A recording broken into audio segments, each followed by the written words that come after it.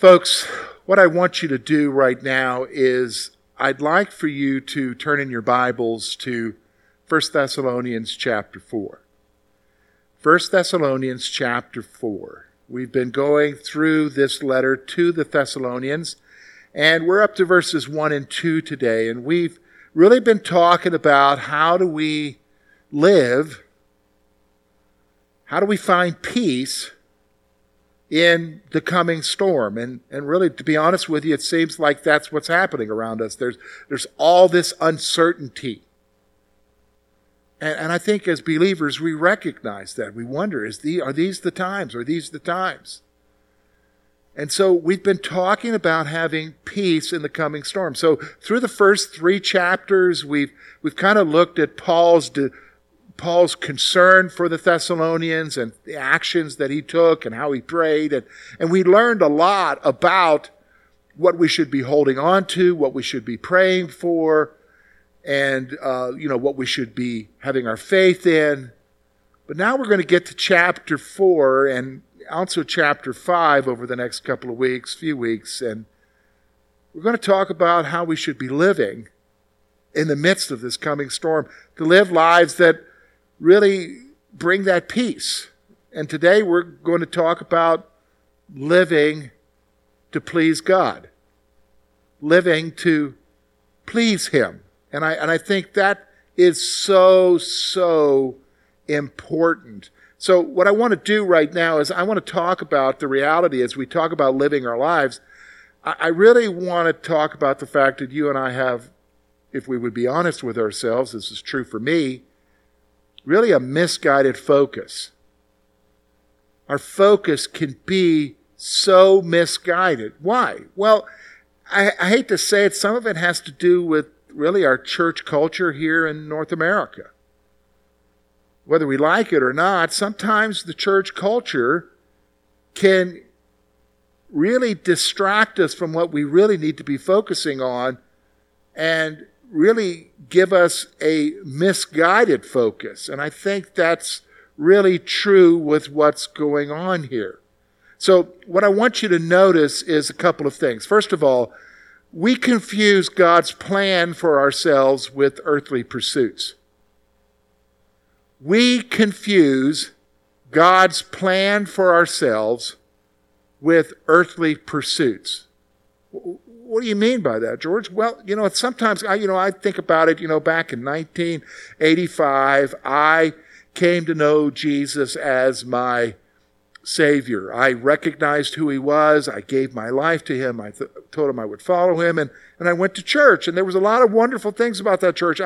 Those were some great years for me, those first 2 years before I ended up going off to school in Lynchburg. I really cherished that time with that church family. And I learned a lot of things there, but I'll be honest with you, while I learned a lot of things, there were a lot of things I didn't learn that were really important. Well, I thought that I learned how to live a life that was pleasing to God, but really, there wasn't that much instruction in that. So you kind of had to figure it out on your own. And so what happens is, and I know it's happened in my life, it happens probably in your life, it happens in general in Christianity because we've got this subtle form of prosperity theology going around that really everybody's kind of embraced in North America, and that is that God wants to bless you. God wants you to do well. So then your dreams and your plans, well, that's got to be God's will. And so we confuse what God's plan for us is with our earthly pursuits. Well, it's because I want to achieve this for my family, or I want to achieve this for my career goal. That's a big one, I know, because that's where I was for a long time, wanting to achieve certain things as a pastor. And we confuse God's plan for earthly pursuits. I've since figured out that God's really not really concerned with what I achieve in this world. He's more concerned about my faithfulness in doing what He told me to do. That will humble you. So really the first thing I want you to see here is that we confuse God's plan for ourselves with earthly pursuits. Now, there's a result when we do this, and I know this result is true for me, and I'm sure it's true for you as well, if you think about it. This results in confusion and despair when difficulties arise. This results in confusion and despair when difficulties arise. Because here's what happens. When you and I, we get to this place where we think that our earthly plans and our earthly things that we want to achieve, really that's God's plan for us, for somehow we've spiritualized it, and we think that as we're trying to move and achieve this thing, that's what God wants for our lives. And so what happens is that, we live in the real world. And when you live in the real world, things don't go the way you think they're supposed to go, even if you think that God's made you a promise. Think about David for a moment. We've been talking about that in the adult Sunday school time. David, anointed as a teenager, probably confronts Goliath at 17. He doesn't become king until he's 30. And in that time between, lots of heartache, lots of difficulty, lots of fear.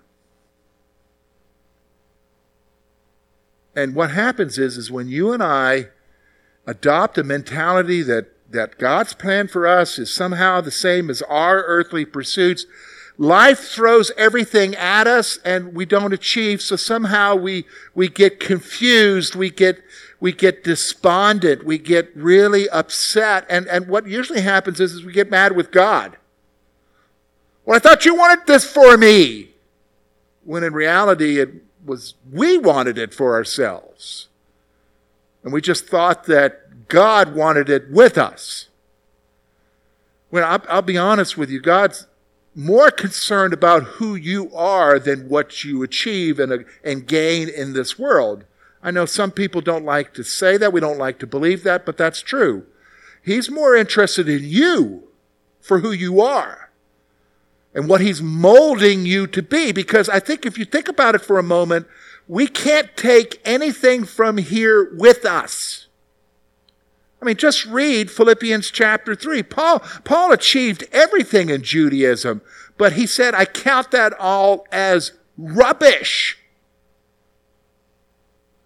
except for the surpassing knowledge of Jesus Christ. So we've had a misguided focus. Now, this is the wonderful thing about God's Word is, so we've got this misguided focus. We want to get right back on the right track again, and I'm hoping that that's what you want to do. I'm hoping you want to get back on the right track. I'm hoping, like me, you want to live a life that is pleasing to God. Now, we don't even talk about things like that anymore, living a life that's pleasing to God. Usually what we hear is, just do whatever, know that Jesus loves you. Well, that's a half-truth. Yes, Jesus does love you. But he's called you to something else. Remember from our verse in Ephesians that we have for this week? That you walk worthy of your calling to which you are called. You say, that's just walking worthy of salvation. No. You were saved to live the life that God wants you to live for him. So that's what we're going to talk about today from these two verses. These two verses actually open up what we're going to be talking about from here on out. And I'll explain that in a few minutes here. So I want you to notice with me, we're going to look at verses 1 and 2 of 1 Thessalonians chapter 4. Paul writes, "Finally then, brethren, we urge and exhort you in the Lord Jesus that you should abound more and more, just as you receive from us how you ought to walk and to please God. For you know what commandments we gave you through the Lord Jesus. Now, here's what I want you to do, folks. I want you to think about these verses for a moment. And what we're going to do is we're really going to break it down into two sections, okay? Two more sections that we're going to look at. We're going to look at, first of all, what he's talking about in verse 1, and then we're going to look at what he's saying in verse 3. So let's focus on verse 1. I've got three things I want to show you here from verse 1. If you look with me again, verse 1 says, "Finally, brethren, we urge and exhort you in the Lord Jesus that you should abound more and more." I know, what's he talking about there, George? Abound more and more. Is he talking about love? Because that's what he was talking about earlier when he prayed for them. He said, "I pray that you would abound more and more in love." Well, yes, in that instance, that's what he's talking about, abounding more and more. But here, he doesn't get specific about abounding more and more. He's actually talking about something different. What's he talking about, George? Well, when he talks about you abounding more and more, he's actually talking about you thriving. So here's my first point. We are called to thrive as believers. We are called to thrive as believers. Have you ever thought about that? You know, just this week when I was reading that, I was actually kind of blown away for a moment. I thought, am I reading this because, I don't know, why didn't I see this before? Because I've read through Thessalonians many times, especially have read through that portion of Scripture many times. And why didn't I catch that? But that's really what he's talking about here. He's talking about you and I thriving. God wants you to thrive. Now, we've got different definitions about what it means to thrive, because there's guys out there that'll tell you thriving means a bigger wallet and better health. That is not what it's talking about, folks. It's talking about you being who you were supposed to be. So we understand thrive. So for instance, if you're a gardener, you put the plant in certain situations, maybe in the right soil, with the right fertilizer and the right amount of moisture and the right sunlight, so that it thrives, so that it becomes all that it's supposed to be. We do that with kids. You hear about kids being in certain circumstances and certain family situations and even in school so that they thrive. What is that? So that they become all that they're meant to be. This is really what he's talking about here. When he's talking about that he is urging you and I in the Lord Jesus that we abound more and more, he's talking about you and I thriving. Listen, this is what I'm trying to help you to understand. God wants you to thrive. That is so different from where a lot of us are at. Because if you were to look at where you are at right now in your walk with Jesus, you would say anything but that you were thriving. If anything, you would say, I'm defeated. If anything, you would say, I'm discouraged. If anything, I'm feeling like, does God love me? Does he care for me? How can I overcome this? Don't you know my failures? Don't you know what I did? If you knew what I did, all of that, I understand all of that. I've been there. You've been there. But that's not the point. The point is, he wants us to abound more and more. He wants us to thrive.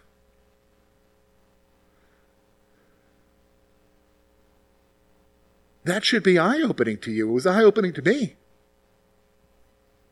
We say, well, George, how do we thrive? Well, he says it right here. Look with me, verse 1. Finally, then, brethren, we urge you and exhort you in the Lord Jesus that you should abound more and more, just as you receive from us how you ought to walk and please God. He's telling you how to thrive. What is it, George? Well, here's the second point. The key to thriving is living to please God. The key to you and I thriving in our lives. So, okay, let's stop for a moment. When we talk about our spiritual lives, quit thinking of that as me right now watching you on YouTube or Facebook or listening to your message, George. No, quit thinking of it that, or me going to the service for 1 hour on a Sunday. Forget that. That your spiritual life is 24/7. 24 hours, 7 days a week, all of you, the way you're living your life. And the key to thriving in that is living your life with a proper focus, and that proper focus is to please God. Because remember, before we've had a misguided focus where we believed that it was God's plan for us to pursue our earthly pursuits and achieve whatever in this world, and it doesn't happen. Have you noticed that some people, even if they achieve it, they're not happy, they're not satisfied? We know that God didn't call us to that, did he? Jesus said, I've come that they may have life and have it more abundantly. I mean, a lot of us are like, where is this? Well, it's because our focus is misguided. See, the key to thriving, to abound more and more, is living to please God. That's really it, living to please God. Now, how do we know how to live, George? Because, well, I've been to that kind of church, George, and I have too, where they tell me everything to do. Don't go here, don't go there, don't do this, and wear this and carry this and all of that. Isn't that, I've tried that. That just brought more defeat. Listen, I'm not talking about that. But listen to what Paul's saying here. Here's my third point. You have to learn how to please God. You have to learn how to please God. How do we learn how to please God? You learn how to please God from His Word. Not what some preacher told you. From His Word. That's why, let's be honest, that's why we are encouraging you to use a Bible reading guide so that you read His Word and let God speak to you. And as you read His Word, He speaks to you, His Spirit speaks to you and says, this is the way you are to walk in. This is what you should be doing. That's far more powerful than do this because I think you should do it. No, you have to learn how to please God from His Word. Which then brings us to verse 2. Verse 2, my friends. And that's where we talk about learning to please. He tells us what we need to understand in order to learn to please. We see it in verse 2. For you know what commandments or instructions we gave you through the Lord Jesus. All right, did you catch that? Let me say that again. For you know what commandments, some translations will say instructions, we gave you, catch that last phrase, through the Lord Jesus. Now this is important. You need to understand it. Here it is. Here's the first point I want you to see about learning to please. The instructions for living come from the Lord Jesus. The instructions for a living come from the Lord Jesus. So if you're there and you're thinking to yourself, Les, I want to thrive, George. I want to thrive in my walk with God. I want to thrive in my life spiritually as I'm living it 24/7. I want to thrive. How do I do that? Well, you realize that thriving and being all that you were meant to be as a believer comes from doing what Jesus said. Not what George says. Not what Pastor so-and-so from years ago says. Not what my grandmama said or my mama said. Not what this guy on TV said.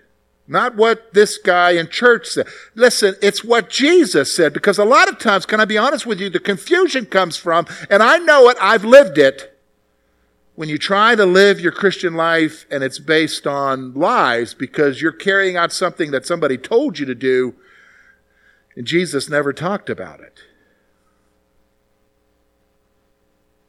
And you notice that when you tried that, you weren't thriving. You were just defeated. See, if you and I are going to live to please God, we need to follow the instructions that Jesus gave you and I. That's what's so important here. Just doing what Jesus says. Now, the wonderful thing is that what follows after these two verses in chapter 4, as we get into the rest of chapter 4 and into chapter 5, Paul's going to give us those instructions. And they're going to cover several areas. So here's what I want you to notice, okay?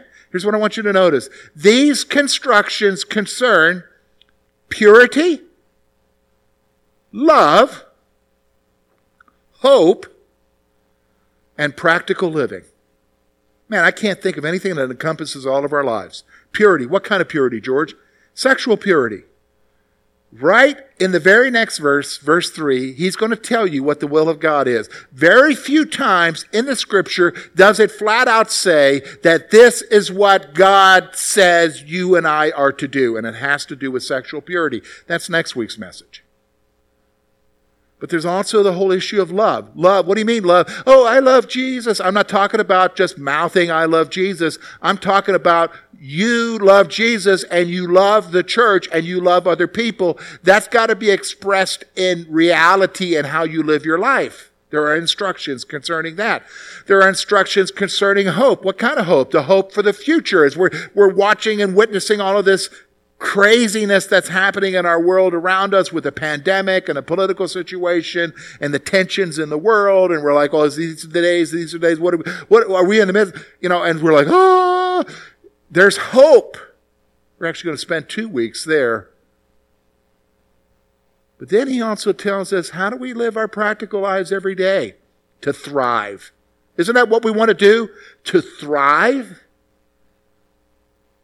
And the latter part of chapter 5 tells us that. Folks, God wants you and I to thrive. Think about that for a moment. But a lot of times, the path that we chose before, because that's what we were told or that's what we assumed, may not have been the way to do it. But I'm telling you that if he's going to tell us that he wants us to thrive, he's going to tell us how to thrive right here in his word. And we're going to let his word tell us how to thrive. So let me give you one closing thought, okay? One closing thought to wrap this all up for you to think about and for you to act on. Here it is. You have to be willing to thrive as a believer. It's up to you. As a pastor, it is my desire that everybody in our church family thrives. That they would become all that God wants them to be. Doesn't have anything to do with your social economic status, whether you have money or not, whether you have education or not. That really means nothing. But what matters is that if you are a follower of Jesus, you have given your life to Christ. He wants you to thrive. And it is my desire for you to thrive, for George to thrive. But here's the problem.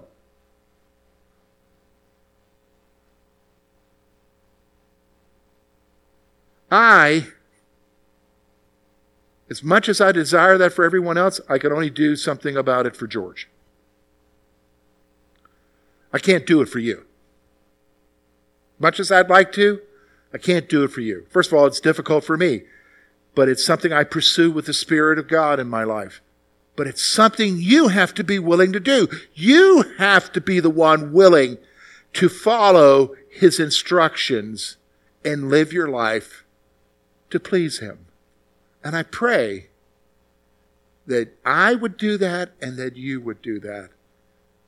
And I am sure we will be amazed at what we will become individually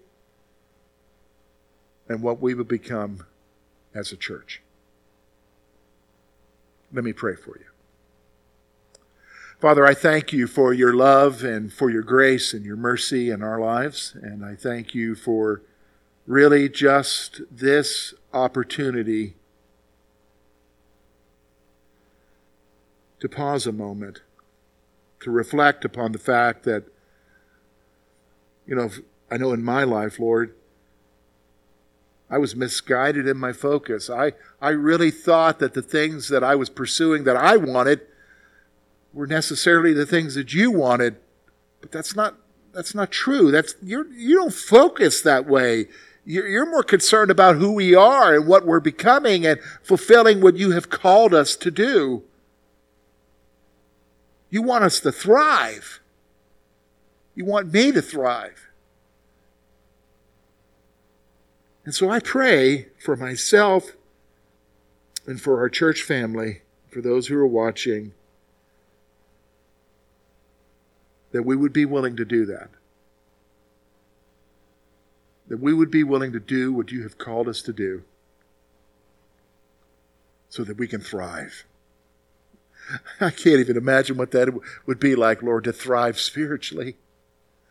So often we've lived in defeat and despair for so long, we don't even know what it is. Show us.